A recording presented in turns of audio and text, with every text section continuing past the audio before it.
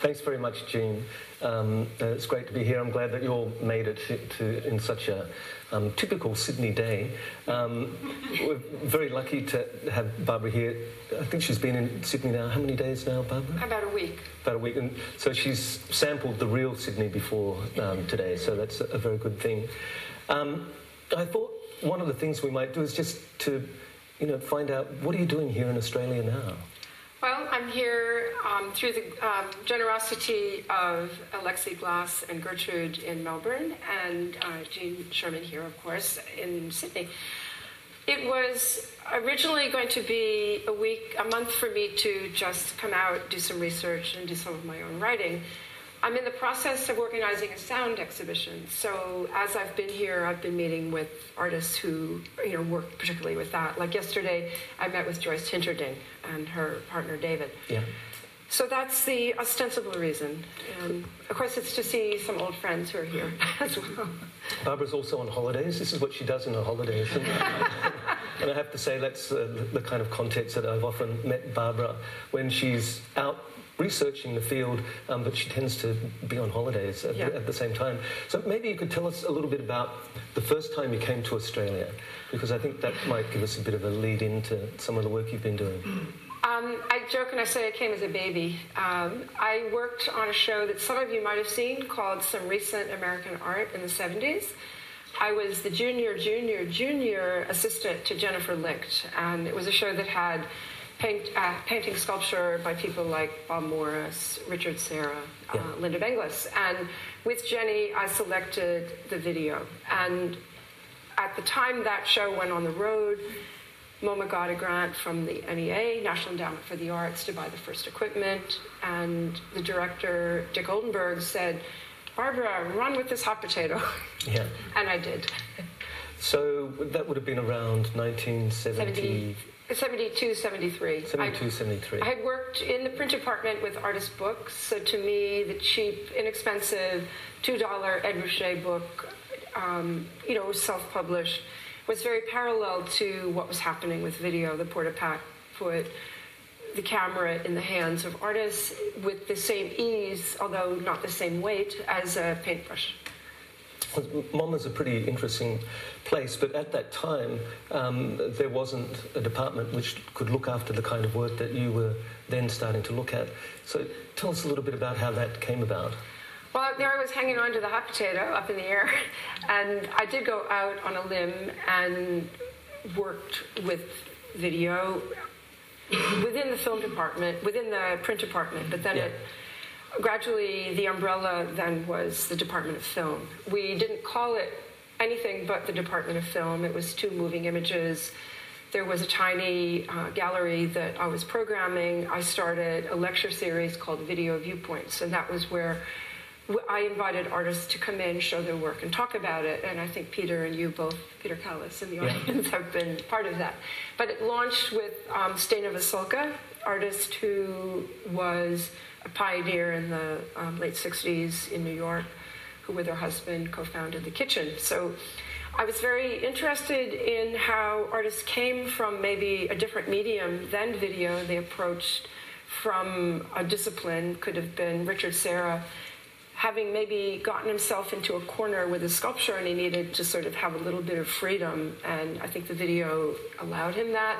Somebody like Joan Jonas was doing performance, but was around the minimalists. It was Michael Snow who told her, go see Jack Smith, and it was kind of that opening for her was what allowed her to then start to work with the video camera and do very performative works where she worked with a live image, seeing herself. Yeah. So we know a lot about that relationship between sculpture and performance and the rise of video. And the New York scene at the time then was, a hotbed of activity, but a lot of it wasn't necessarily coming out of galleries or going into museums. So it's odd that a museum of the stature of the Museum of Modern Art would start to embrace that. Well, it embraced it in a very low-budget way. The same way that here there were alternative spaces. You could have a low budget and do quite a lot of things. So like $300, you could buy a recording machine.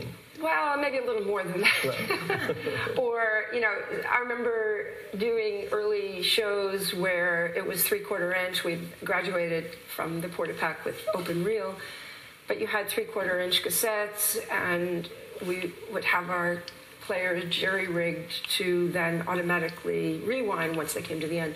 So something jammed. I figured out how to go into the deck and get it unclogged. And one day, an artist, Dan Sandine, came in from Chicago, and he had a little beanie on with a whirligig. He was helping me, and our guards came up, and they said, "Barbara, you okay?" Who is this weirdo? And he was helping me, So like it was hands-on. I learned the AV, and then of course, equipment became a little more sophisticated. So yeah, but a place like the kitchen really is quite different to the white walls of the museums. How were people working with video at that time, and what was of interest to you about all of that? it was fascinating because of that energy, the experimentation, the exploration. That almost nothing was written about it. And the writing was done by artists themselves. Some of you read Radical Software, yeah. or there were various little publications, and there were things like the Video Teepee. Shirley Clark the filmmaker had on the top of the Chelsea Hotel a little workshop. Some of you knew Michael Goldberg, a Canadian who was very active in Vancouver and was a great networker. So this is the time of mail art. We didn't have internet. We didn't even have faxes. We had to send letters. Can you imagine you had to wait? So I was talking with some of your colleagues in the audience about the first time I went to Japan, which was in the kind of the mid-'70s. So I wrote letters. I asked Nam June Paik, who should I see in Tokyo? And I had a notebook, full of information. And I get to Narita Airport. I call Fujiko Nakaya to say I'm on my way. And, of course, I leave the notebook on the top of the phone box in the airport. Oh, my God. So she called the airport right away, and it was delivered. It was like, this is Japan. You could leave your wallet on the subway, and you'd get it. So, but like I met in one gulp at a dinner all of the people making video in Tokyo at that point. And the same thing happened. We were talking before. I went to China in the mid-'90s, and I had learned from colleagues in Europe that a lot was happening in China with media. And in the US, because of travel restrictions, my colleagues weren't going. And I was an anomaly in MoMA. I would go to Europe, my colleagues would look at Europe and that, development of activity, and I was always looking to Asia. Yeah. So I did my first forays into Japan and went many times. Had a sabbatical and learned Japanese because I realized language is so integral to the process that you have to be able to communicate and really understand where people are coming from. I went to China and I discovered the 35 people working with media. You had Qiu Zhixie today. I'd met him in the mid-'90s, and he was truly just an art student. He had done his calligraphy, but he was also experimenting with videos. So that kind of fluidity of working across mediums was of great interest. I mean, one of the great things about a lot of your work is that you've been doing it in public as a curator, which is interesting, and also utilizing the new media itself to perform that. So your Stir Fry project was probably of interest to many people in the audience if they've not seen it. It's still up on the web, isn't it? Yeah, you can Google this. It's called Stir Fry. Just go to my name, Barbara London, Stir Fry, and it'll come up. So I had from MoMA a small travel grant once I figured there was a lot of work there in China that I should know about. So I got the travel grant from our international council. John Caldor, Penelope Seidler, various Australians are members, and decided only 2 weeks before that I wanted to do, in quote, a kind of blog. It was pre-blogs. Yeah, blogs didn't exist back then. So I called it my curatorial dispatches because I thought I didn't want that information just to go into a file folder, because usually MoMA exhibitions take at least 2 years to develop and get off the ground. So I thought, here's primary reference material that I wanted to share with other people. So 2 weeks before, I made sure I had a little extra money to take my husband, who had been a documentary filmmaker. So we had a little backpack, and it was a laptop, a camera, audio recorder. And I had no idea. I had pro bono, someone designed the website. From the Holiday Inn's Business Center, we sent the text image at night through dial-up. Took a while. Yeah, and it must have been quite a challenge at that time. It was a real challenge. Internet. So there were technological problems, but what about the way in which you scope out the work? Because I know you're very keen to find out the context in which work is being made, then to meet people and to engage in a dialogue with them, to not necessarily fly in and fly out. So I like to take time, like I'm here a month. So when I went to Japan the first time, I understand clicks, clacks, how there are, little pyramids. So I went under my own umbrella, under no one's aegis. I was on my own and would connect. And I would, only if somebody asked me would I say who I'd just seen, but it was none of their business, because maybe they were enemies. But wait a minute, then wouldn't we see it on... Yeah, but on the Stir Fry they would, but the first show they wouldn't have. Okay. But on Stir Fry... So right. Stir Fry, that's the China project, really, isn't it? And I was on my own doing that, but people would call and make a connection for me, and yeah. And then some of the work in Japan led to the .jp project? Well, it was curious. I did the Chinese research, and out of that we did acquire... From afar, I had done a kind of documentary Chinese show, and a lot of that work went into the collection. So some of you might know Wu Weng-Wang, wonderful, wonderful documentarian, who's a teacher and a great supporter of a lot of younger artists. So we acquired a lot of that work. Then when I went for Stir Fry, I met Jean-Pei Li, and we got his piece called Eating. And that's on the website. It's beautiful work where it's 3 stacked monitors, and it's almost like a sentence. When you learn a language, you parse a sentence. So it's like a subject-object-verb about what eating is. So we had that on as a show at the same time as Pollock, and the entrances for both shows were right next to each other. So I joked, okay, Haley, you and Pollock. 2 kings, or 2, I won't ask you who was more popular. Oh, and so in a sense, you're exploring these places where people may not know so much about, both conceptually but also geographically around the world. Using the new technology itself a lot. What do you think of the whole new technology thing, and how does that fit in? I know it's a difficult thing to be working in an institution like MoMA, which in a sense is quite radical in the way in which it collects for the museum, but then it has these different curatorial departments. But how do you navigate all of those different forms that appear so rapidly now? Well, it's interesting. I always joke that every moment we're alive, it's amazing. There are amazing changes. When I started at MoMA, Kennison McShine, an incredible curator who has retired, said to me, "You're going to know your generation the best," which means I know my culture, I know my rock music, I know that, but I work with younger assistants, or I teach for that reason, to know what young artists are thinking about. Technology is always changing. We're going to have flavor of the month. We're going to have, what everybody is moving towards. So at a place like MoMA, especially now, we're working a lot across discipline.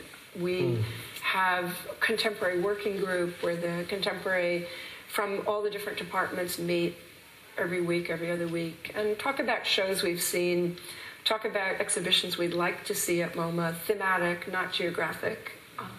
Because to us, it's very important that work be brought in not for its nationhood, but for what the ideas and content are. Yeah.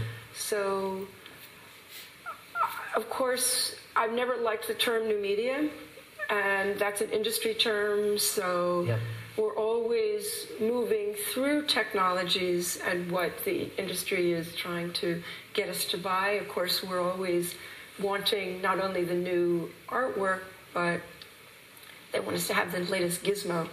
And then artists work with low tech, some of them, for political reasons, or high tech, or.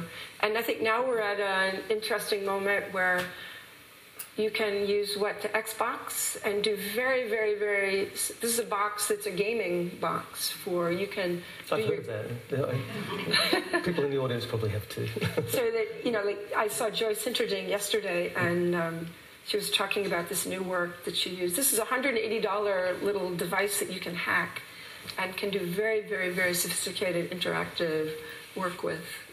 So how do you collect work like that because this is one of the big questions of our time, especially if you start with video art, even video that was recorded and collected in the 70s now, very hard to play it back, and you could take that trajectory through all of the different forms.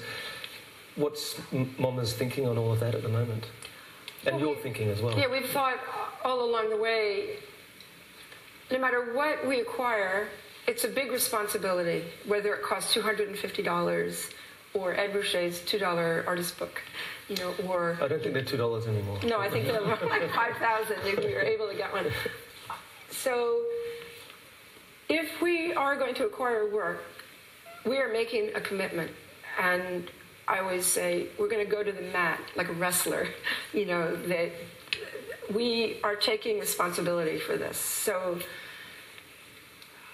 I'm very fortunate to be in an institution like the one I'm in, because over the years, not only have we developed cataloging procedures, loan forms that are very specific to this kind of work, of course, acquisition forms. When we acquire a work, usually we do an artist interview and really discuss what the aesthetics are, because the technology inevitably is going to change. So when the artist and I are no longer around, then how are we going to make decisions? And of course, ideal would be that we actually videotape that interview, which then is another preservation issue, because you're going to want the future people, holders, curators, to see what that artist was like. Yeah. Because then you can make your decisions even more fully, but we can't always do that. So it's through the paper documents that we get it down. We acquired, say, the work of Raphael Lozano Hammer, who lives in Montreal, was born in Mexico, whatever. But Raphael works with off-the-shelf software. He does very sophisticated work, programming. His manual for this piece that's in an edition of like 3 is this thick. I read it, our conservator read it, and we still had like 4 questions. And he said nobody ever has acquired his work and asked questions. Because we really read it like thoroughly. So we go into detail. So we actually, his is what do you call it? Public domain software. What do you call it? Open source. Yeah. So others like John Simon we've bought from, and we wanted the code. Yeah. Yeah. And one of the interesting things about that approach is that you collect the work and all of the documentation and the interviews and so on, but sometimes it seems that you start with the ephemera almost. So MoMA has a collection of a whole bunch of photographs and, all kinds of things. Yeah. So when I started, there were no books. There were just these maybe artists' magazines, or maybe Studio International in the late 60s did one article on a handful of artists who had worked with video. But, I had that. I had all of the bios, all of the artist statements. So my interns would be responsible for putting it into the file folders. Of course, gradually that became a huge resource, which is now in the library. So I had to have another intern 2 years ago go through and do the cross kind of linking so that it's now in the library and very accessible to scholars. So the rarer the books, we were talking before about China. I was with John, and so we were talking about these are small edition books. You know, maybe the artist self-published in China, but only a handful came out. So we, grabbed them, and you try to take care of those too. Yeah.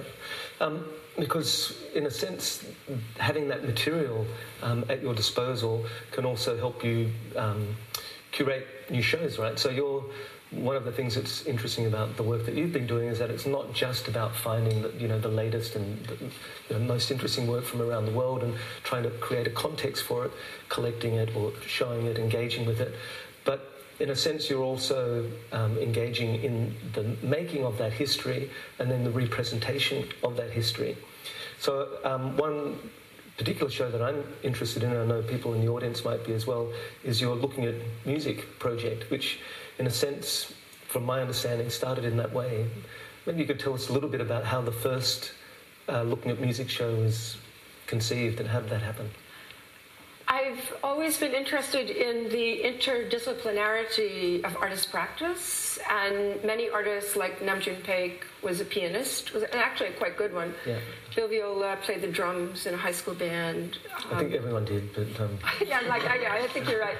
So a lot of artists have moved back and forth. So I was very interested in doing a show that would look at that, and decided that if I were to do one, I would do it on New York.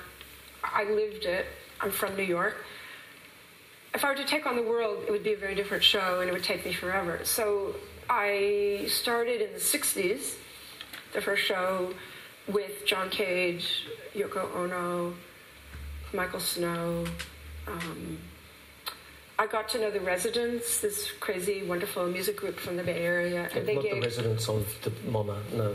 No, there are no a music group that really, like Laurie Anderson, whom I know and have done work with, and she was in that first show, was the artists and what the cross influences were. Like Steve Reich, I had his music piece called Come Out, where it was a very repetitive, there had been a black kid molested by the police at there was an altercation, and basically Steve, to raise money for this kid because he had been grabbed and the bruise was coming out, did this sound piece which was come out, and it kept recurring. Bruce Nauman was very influenced by Steve at that moment in the late 60s, so I put Nauman's Lip Sync, which is on view now at the Art Gallery in New South Wales, I think, where you see Nauman upside down, trying to repeat what he just heard himself say. So I put those together. So that was the first. Yeah. And what do you think the relationships are between those different scenes? And how do you think that's changed what contemporary art became?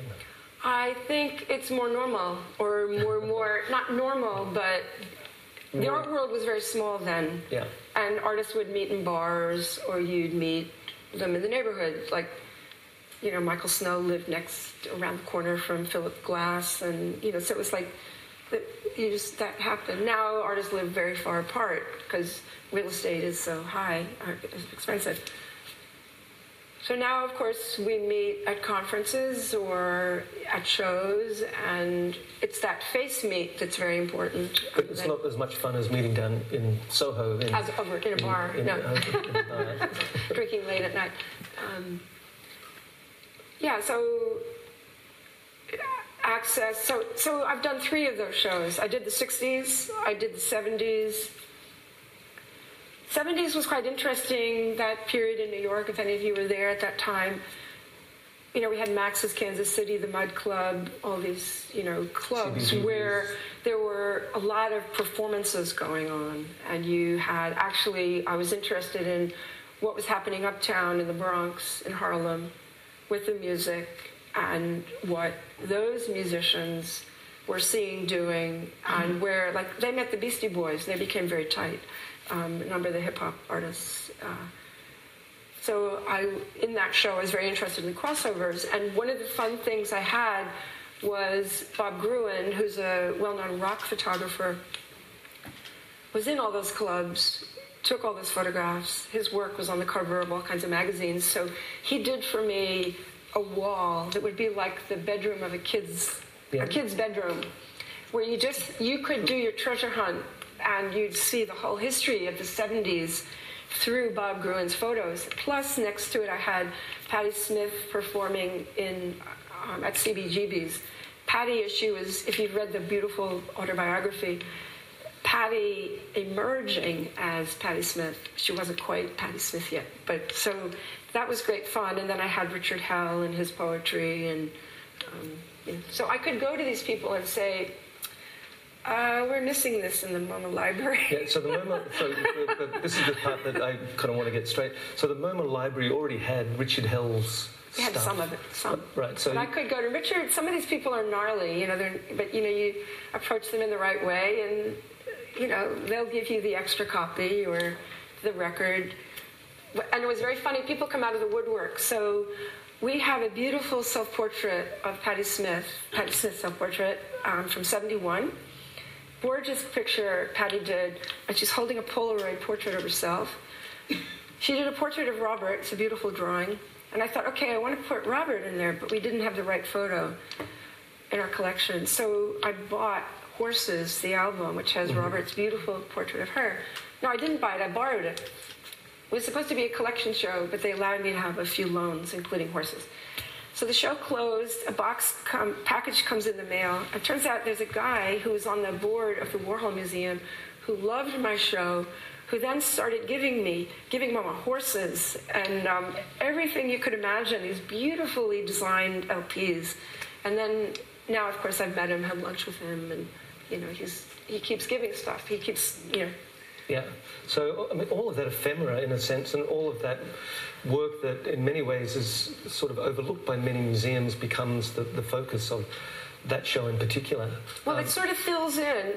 I think what we all as art historians or as curators want to do is really make those connections, because this painter or this video maker doesn't exist in isolation. It's this combination,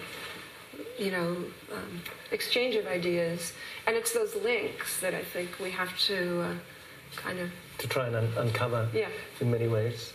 And so the third in the series of the shows? The third was the most jazzy looking. My MoMA designer really got into it with me. We really had fun together. I started with Kraftwerk, an album, and the influence that it had on the hip-hop guys. Africa Lambada always talks about Kraftwerk and the importance. And then I go like this because it's the gallery. And then I had the minimalists, musicians. And Christian Markley lent his beautiful records that he had sawed with a jeweler's saw and glued together. So he would perform at the kitchen and other places. He never learned music. He would perform with a record player and his hacked together record, and he would do like what the DJs were doing, but he would have just one record. Yeah, and he'd play it in a very odd way. Yeah, like it was a guitar. Yeah, right. And who else is in that particular show? I had a great fun with this show because of the previous gift of Bob Gruen, I was able to go to Laura Levine, another photographer. She gave me the most beautiful photo of Madonna before she emerged. She's got dark hair, and she's Madonna, who was like performing in the baths, in the Chelsea, the Ansonia Hotel. She had a very hairy-looking Madonna, and I put her with. They were all very happy. I put her with Martha Rossler. We had a print that nobody had ever looked at in the MoMA collection that had a record. So I had that digitized, and you can hear Martha. Her record, which had Chilean marching band for a political event, And then I had Karen Finley's record. And I had long talk with Karen because it's a very ribald song. And she, I made sure Glenn Lowry, our director, knew that the song was racy and whatever. We had no problem. I think everybody now is so used to more edgy, overt stuff. Yeah. But it went on to La Tigre, the group that emerged out of Portland, that were in New York. I had their zines. I had two beautiful interactive CD-ROMs that we have in the collection. One of The Residents called The Freak Show. Beautiful, beautiful work. Graphics are extraordinary. And Laurie Anderson's Puppet Motel. Yeah, both hallmark works at the time. So, is there a catalogue in the works, or are you thinking of... I want to do one. I don't have one. Maybe a book? Yeah, a book. It's more like it. Or maybe something on the web? Well, then this gets us to another issue, rights. Yeah. So right. I did a show called Music Video, the Industry and Its Fringes in 1985, knowing that the record industry does not take care of its material. Yeah. It was right after MoMA did its expansion in 84, and I thought, here's an area where short form has really been going on for quite a while. The Beatles did their short pieces like Penny Lane, and luckily I knew the Beatles lawyer and got the Beatles work in, got Bowie in, got, of course, David Byrne and Laurie, got the hip-hop guys, got a lot of work in. So that's all in the MoMA collection, archival copies. But now the record industry has gone through such upheavals that, this company buys that one, or this one. So now almost every time we want to show those materials, except for the independent artists who control all of it, we have to get the rights from the record company, and it is... So I had Sony blocking my assistant on the rights of one. Finally, I called the woman and I said, hey, Akio Morita was a trustee, gave us blah, blah, equipment, and he was your founder and important for us, so why are you charging us money? And they dropped it. Yeah. But, sometimes you have to, So negotiating those rights to make all of that work available on the web... is going to be almost impossible. Although most of that's already on YouTube anyway, isn't it? As it turns out. But I had a funny thing. After that, I got a call. Somebody said, hi, I work with David Bowie. I said, great. They said, did you get that video you requested back in 85? Because I just found a letter in the archive. I said, sure. I said, I've actually reprised it. I said, do you want the press release? Yeah. I said, and I didn't want to let her go. I said, okay. Do you think Mr. Bowie, we respect him, would give us all his music videos? She said, I'll ask him. And he did. Yeah. Good. Well, that's kind of what you want. So, working with those sorts of popular forms of art, but also at the cutting edge of display and technology and so on, I just wanted to circle back to the question of the web and how you've negotiated that, because in a sense, MoMA, again, was one of the first museums that thought about the web a little bit differently, not as a marketing kind of front door, but as a place to be doing projects. So maybe you could tell us a little bit about some of those projects, like for instance the work with Tony Osler. Well, indeed, I really wanted to do some commissions, and we had done a screensaver with the group General Idea. So, sometimes these marriages between a technician and an artist don't work. Sometimes they do. Sometimes they're perfect. Tony had an idea that was really hard, and it was not a marriage made in heaven. But when we did one with Tony, we did one with Alan McCullum, we did one with somebody else, I forget. But we went in with the understanding that we would do our very best to keep it alive and active for as long as we could, but there was no guarantee. Yeah. So with Tony, we kind of limped to get it up. We limped to keep it up, and then I think it kind of... But he ultimately took that material and turned it into an installation, and that's fine. Yeah. Because it's a subject he was deeply, deeply engaged with. So, but I think that's what we kind of talked about a little bit. You can fail. You can... As long as you're alive and open and keep trying, you have to have the space to, okay, that one didn't work, we're moving on. Yeah, well, speaking of being alive and open and to keep trying, I just wanted to finish up before we open up to the audience for some questions. with your very funnily titled Internet project, which is in Russia, exploring Russia in the same way that you've explored Japan and China. Tell us a little bit about how that came about. That was great fun because, again, it was Russia, Ukraine, and I thought because the Soros centers had been set up in many remote places. So we did the usual. We met amazing people in St. Petersburg and Moscow. So the same sort of methodology as in China and Japan, so going to Kiev. And then I knew I wanted to go to Novosibirsk. Novosibirsk is in the middle of Siberia. And we flew. We had one contact. We arrived, and I met these artists, and they looked at me and they said, you know, no Russian curator has ever come to see us. Thank God it was summer. Wonder why. It was summer. And they didn't have a lot of money, but they were so lovely. And I'm in the studio, and they went out and they bought a loaf of dark bread and a cucumber, and that was what they could afford. And it was like, it was just beautiful, you know, and they had done really beautiful work. So I felt, you know, yes. And I'd even, a year or two after, I went to Sakhalin, which I don't think anybody's ever gone to. Yeah, I have to say I have not been to Sakhalin. And so as a result of that, so we have the project and people can check that out online. Yes, definitely. What sort of works have come into the collection and what exhibition outcomes? There were a few works that came into the collection. I can't say, I think more like, I in 75 started this lecture series called Video Viewpoints. Yeah. So some of them came through and talked and showed their work. That always, to me, is very important to give the public, and MoMA has a vast public, so people come for very particular things, to have that opportunity for people to come and have somebody from, like, Moscow then discuss their work, you know, which isn't normal. I mean, that's not common, not normal, not common. And the Video Viewpoint series still going? Well, what happened is, and this is a good question, it's about the technology.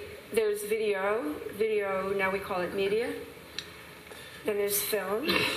So we... Your department, curatorial department now is media and performance art. So even before the department was split, we had two programs, Video Viewpoints and Cineprobe, and they were very parallel.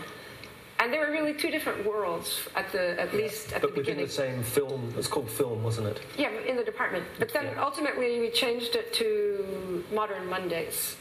Modern Mondays. Every Monday at MoMA you're going to see something, maybe for the screen, maybe for installation, maybe for interactivity. Yeah. And it will be your opportunity at MoMA for free to come into our theater at 6:30, whatever, and hear an artist talk about their work and show it. And you can ask questions. And it's been a great series. But maybe that should we open up? I think Jean's going to convene the discussion. If we don't have a Barbara Lubman in our major institutions, it's the complexity of new media. You get a good Frank Stella painting, you put it on the wall, or Fred Williams, you put it on the wall. It's the complexity of new media that is disadvantages for expectation going into the future if we don't have such a brilliant person as yourself. But I think just going around and meeting the curatorial here and in Melbourne, I think there are people, and there's a new generation coming up, you know, and I think that's going to, I think wonderful things are going to happen. I think already you've got like a Judy Anir who studied rock music in the 80s or, you know, was close to that and understands, and, you know, so you've got, you know, some of that, or other spaces. Generations is going to happen one way or another, because there are people who have grown up with this. Along those lines, could you say something about the strategies for the digitization from analog to digital? You know, can people hear? I can repeat it if you want. So, Peter's just asking about the strategy for digitizing work from analog to digital. How's that all going? Well, this is something you have to really think long and hard about, both as artist and then as institution. And that gets us into the work acquired in the 70s was what you called unlimited edition, which I know you know very well about. So when MoMA or an institution like mine would buy for $250, then it went up to $1,200, you were buying, in quote, an archival copy and the rights to that material for its life. For its life. Yeah. And if that piece of videotape failed, you had to reacquire. So what we've done is we slowly now, only in the last year and a half, are going back to artists to get permission to digitize, understanding that we have to renegotiate. So we try, of course, not to pay, but we do, we have to do, because there are incredible distributors like, Electronic Arts Intermix and VTape, and those distributors don't own the work, as you know.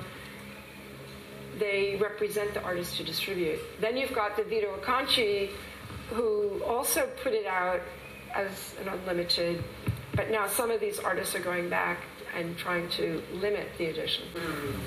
So what happened to the distinction between the distinction between that used to be between life of tape copies and archival masters? How do you deal with that, with the changes to the newer types of media that have come since then?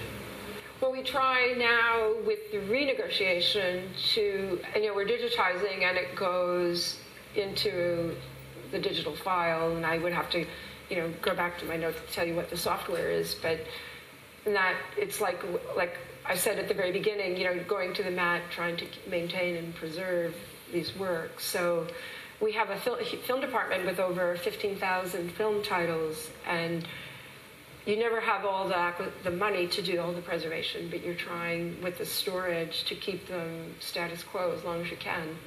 And so... I think Barbara had a question just over here. And there's a mic there, Barbara. It's always interesting to have someone come out who really, in some ways defines the department that they're in. So thank you. But I'm interested, especially as you sort of ended with saying that the film department and the media have kind of separated out. How do you feel now about the logic or the illogic of having performance and media together in a department at the museum? Particularly as, so much of the dialogue today has been about the reproducibility and the problems of that within the media aspect of your department. So how do you feel about those two things?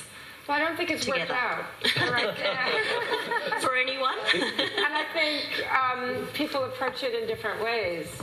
Tino Segal's method is his method, where nothing is written and you sell it and there's no contract. It's a verbal contract. Carolee Schneemann did her performances early on, and they're not repeated. Carolee now is in her, I don't know, if she's 70, I can't remember. So she's definitely not going to perform those pieces. And she and Joan Jonas do not want their work reperformed. There are photographs. Joan, I could go on and on about Joan and her approach, but she would do a performance, work it up, keep doing it. Then she would kind of lock it down as an installation, which had the elements from the performance. So for Joan, that was her way, and is her way. Other people, Marina had, young people perform, and they were different people, and they, instead of doing it all day, they performed for 15 minutes, and that's very different. Alexi? Yeah, look, I know it's very early days with your research into the project that you're kind of looking at on sound, but moving on to this from performance and media, how are you thinking about sound within the current kind of methodologies that you've been exploring for this upcoming show? So I started this sound research out of looking at music. Of course, I've been following Alvin Lucier and all of these people for a long time. So I started thinking I would do a history show, and then I realized that's just enormous, and the space I have is too small. Then I started to think I'll do it just the last 10 years. Then I've actually, being here and looking at your book and stuff, I thought I want to do installations. The works are not going to be headphones, but maybe I'll have a small section that will have more of a history through work that's distributed on CD or whatever. And maybe I'd have one installation artist who goes back to the 70s, so that there might be one grounding, because you well know there's a lot of field recordings. So this one individual did work in the 70s and, had like political objectives through ecology, environment, whatever. So there might be that, and then, but of course, I talked with Caleb Kelly the other day, and I could take the democratic approach and have the noise all over the place, but I'm going to take the other approach where these will be rooms. But I don't want it to be so closed off, little what do you call pigeonholes. I want to ask a question, but I'll save it if someone else wants to ask one first. My question is, there's this show that Hans-Ulrich Obrist and who was the second curator, Andrew? It's 11 Rooms, I think it's called. Who was I forget the second.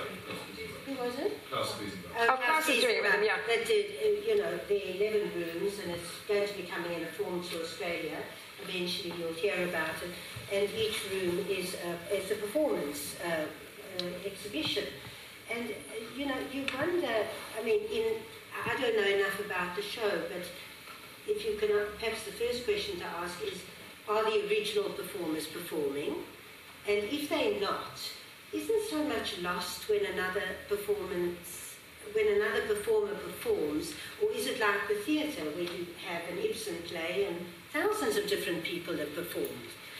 So, what's the answer to the first? Are they the original people or not? Or in some cases, yes. I'm not sure, because it might be William Forsythe, dancers, because he's been doing a lot of performance. So it could be William Forsythe's performers, or it could be Tino Segal trained, performers in that one room. That's right. So it varies. But is it like, can anybody do? I know it varies, but generally speaking, if Ibsen writes a play, any good actor can perform it. Is this? It's part of the big debate now, isn't it? It is indeed part of the debate. It is part of the debate. And a lot of those debates were staged around the Marina Abramovich show in MoMA last year. So Klaus had, over a couple of years, a series of workshops that were by invitation only. So you had around the table very key performance, artists who did performance. So I'll never forget one where there was Tino Segal, Joan Jonas, Barbara Smith from San Francisco, and Lorraine O'Grady, and these were very tough people, and they had very different views. And I'll never forget Joan Jonas looking at Marina and saying, "I have a different approach."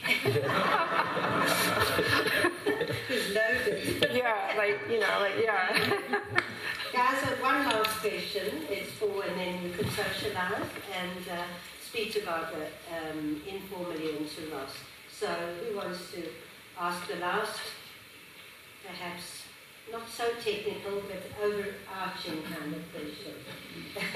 Any question you like. I'm not going to be restricted. There's Luca. Thank God for you, Luca. I'll just venture because I was kind of taken by that comment of yours where you said the sort of works you're looking at are meant to be, there's a sense of universality. You didn't use that word rather than a sort of parochialism, or maybe you could just talk to that. That sense when you talk about collecting works that have a language which, I probably, as I'm asking the question, it becomes obvious, but I wouldn't mind hearing it expanded. You talk about collecting works that have a language beyond the parochial. Well, yeah, it's looking for universality, that it could be by someone from any place, that it's not so personal specific, or that it's country specific, nation, yes. Yet at times, of course, you go to places, as you have gone to these remote places in Russia, and you've got things that are happening there, But then that's my struggle as someone airlifted in, that knowing that I'm not part of that Novosibirsk culture, but I'll work very hard to think of what their context is, what I've seen, and I think that's also part of the generational differences. I might see something once that I think, oh my gosh, what is this? And then talk with the young curatorial assistant and think, okay, there are different codes, so I have to do more reading. So it's, maybe I'm like turned off of once, but if I go back, and I think that's like good poetry, we're going to be stumped, and then you go back. Good analogy, that actually. I want to ask one other question that's perplexing me. At one time, many years ago, I was on the board of trustees of the Powerhouse Museum, and that's a museum of design and technology. It's a very odd institution in Sydney, as most of us would know. But one of the things that we collected then, and still do, is ephemera, little people's bus tickets through the ages, the oddest kind of things that you can think of, or a collection of buttons, or a collection of, well, perhaps more obviously a collection of Japanese cones, but that's much more understandable. But the ephemera were really things that, people would normally throw away, train tickets, bus tickets, and often they were collected by a collector, donated to the museum. Someone had made the effort over years and years to make this collection of really very everyday sort of not so interesting objects, but then when you saw it as a whole, it was quite interesting, really. Bus tickets, say, from 1840, I don't know, whenever buses started to now. But do other museums, apart from the Powerhouse, and I can't ask you this, but maybe you, Ross, do that kind of, collection of the peripheral material? Yeah, I don't know that the Art Gallery of New South Wales does it. Yeah, I think it's a good question. Someone in the audience may know more than this than I do. But there are historical museums. Sorry? The Edo Museum. The Edo Museum. Which one? Edo Museum. In Tokyo. In Australia. Oh, in Australia. Yeah, Australia. I'm saying in Australia. Oh, I know, elsewhere, but in Australia. I think the State Library. It's State Library. Yeah. I see, so it's seen not as a material object. I think you're right. They collect junk And they collect junk mail, for example. But what happens if they are making this up like toothpicks or something? The State Library wouldn't do that. So that would be the Powerhouse, really, in Australia. Yes. Because it seems to me that MoMA honours that kind of thing, from what you've been saying. Yeah, but I think for us, it has to somehow connect to art to fit in. So then there are historical societies, like New York has the New York, the City of the Museum of New York. So then maybe the bus tickets would go there, or there's a transit museum, or there's the more specialised museums. The New York Historical Society. Or remember, we haven't got the population to have this division of museums in such detail. So in a way, the Powerhouse became a sort of collect-all for all that stuff. Here's a question. In a kind of sporadic way, the regional historic museums. That's true, as well. Do that. Kinds of things. So but I don't know how patterned it is. Well, I think it's less structured than we would like, because it often depends on a particular person who gives something, And the space they have to store it. Yeah. And the place. And they're generally run by volunteers. Yeah. It's a bit patchy, I think. Should we wrap up now, guys? Unless there's an urgent need. I think that was a good wrap-up. But listen, before we do, I did want to pay tribute to Alexi Cantor-Glass. Yes. Because it is through Alexi and Gertrude Street that Barbara is here. And we have a very informal, but I must say, a very nurturing relationship between Staff and Gertrude Street. We've got our residency cottage here, which Barbara's staying in at the moment across the road. And she's not the first who has stayed here. from Gertrude Street. So I want us to thank Barbara and Ross and also Alexi for bringing Barbara to Australia, and of course Ross for doing such a fabulous job in engaging us in Barbara's world.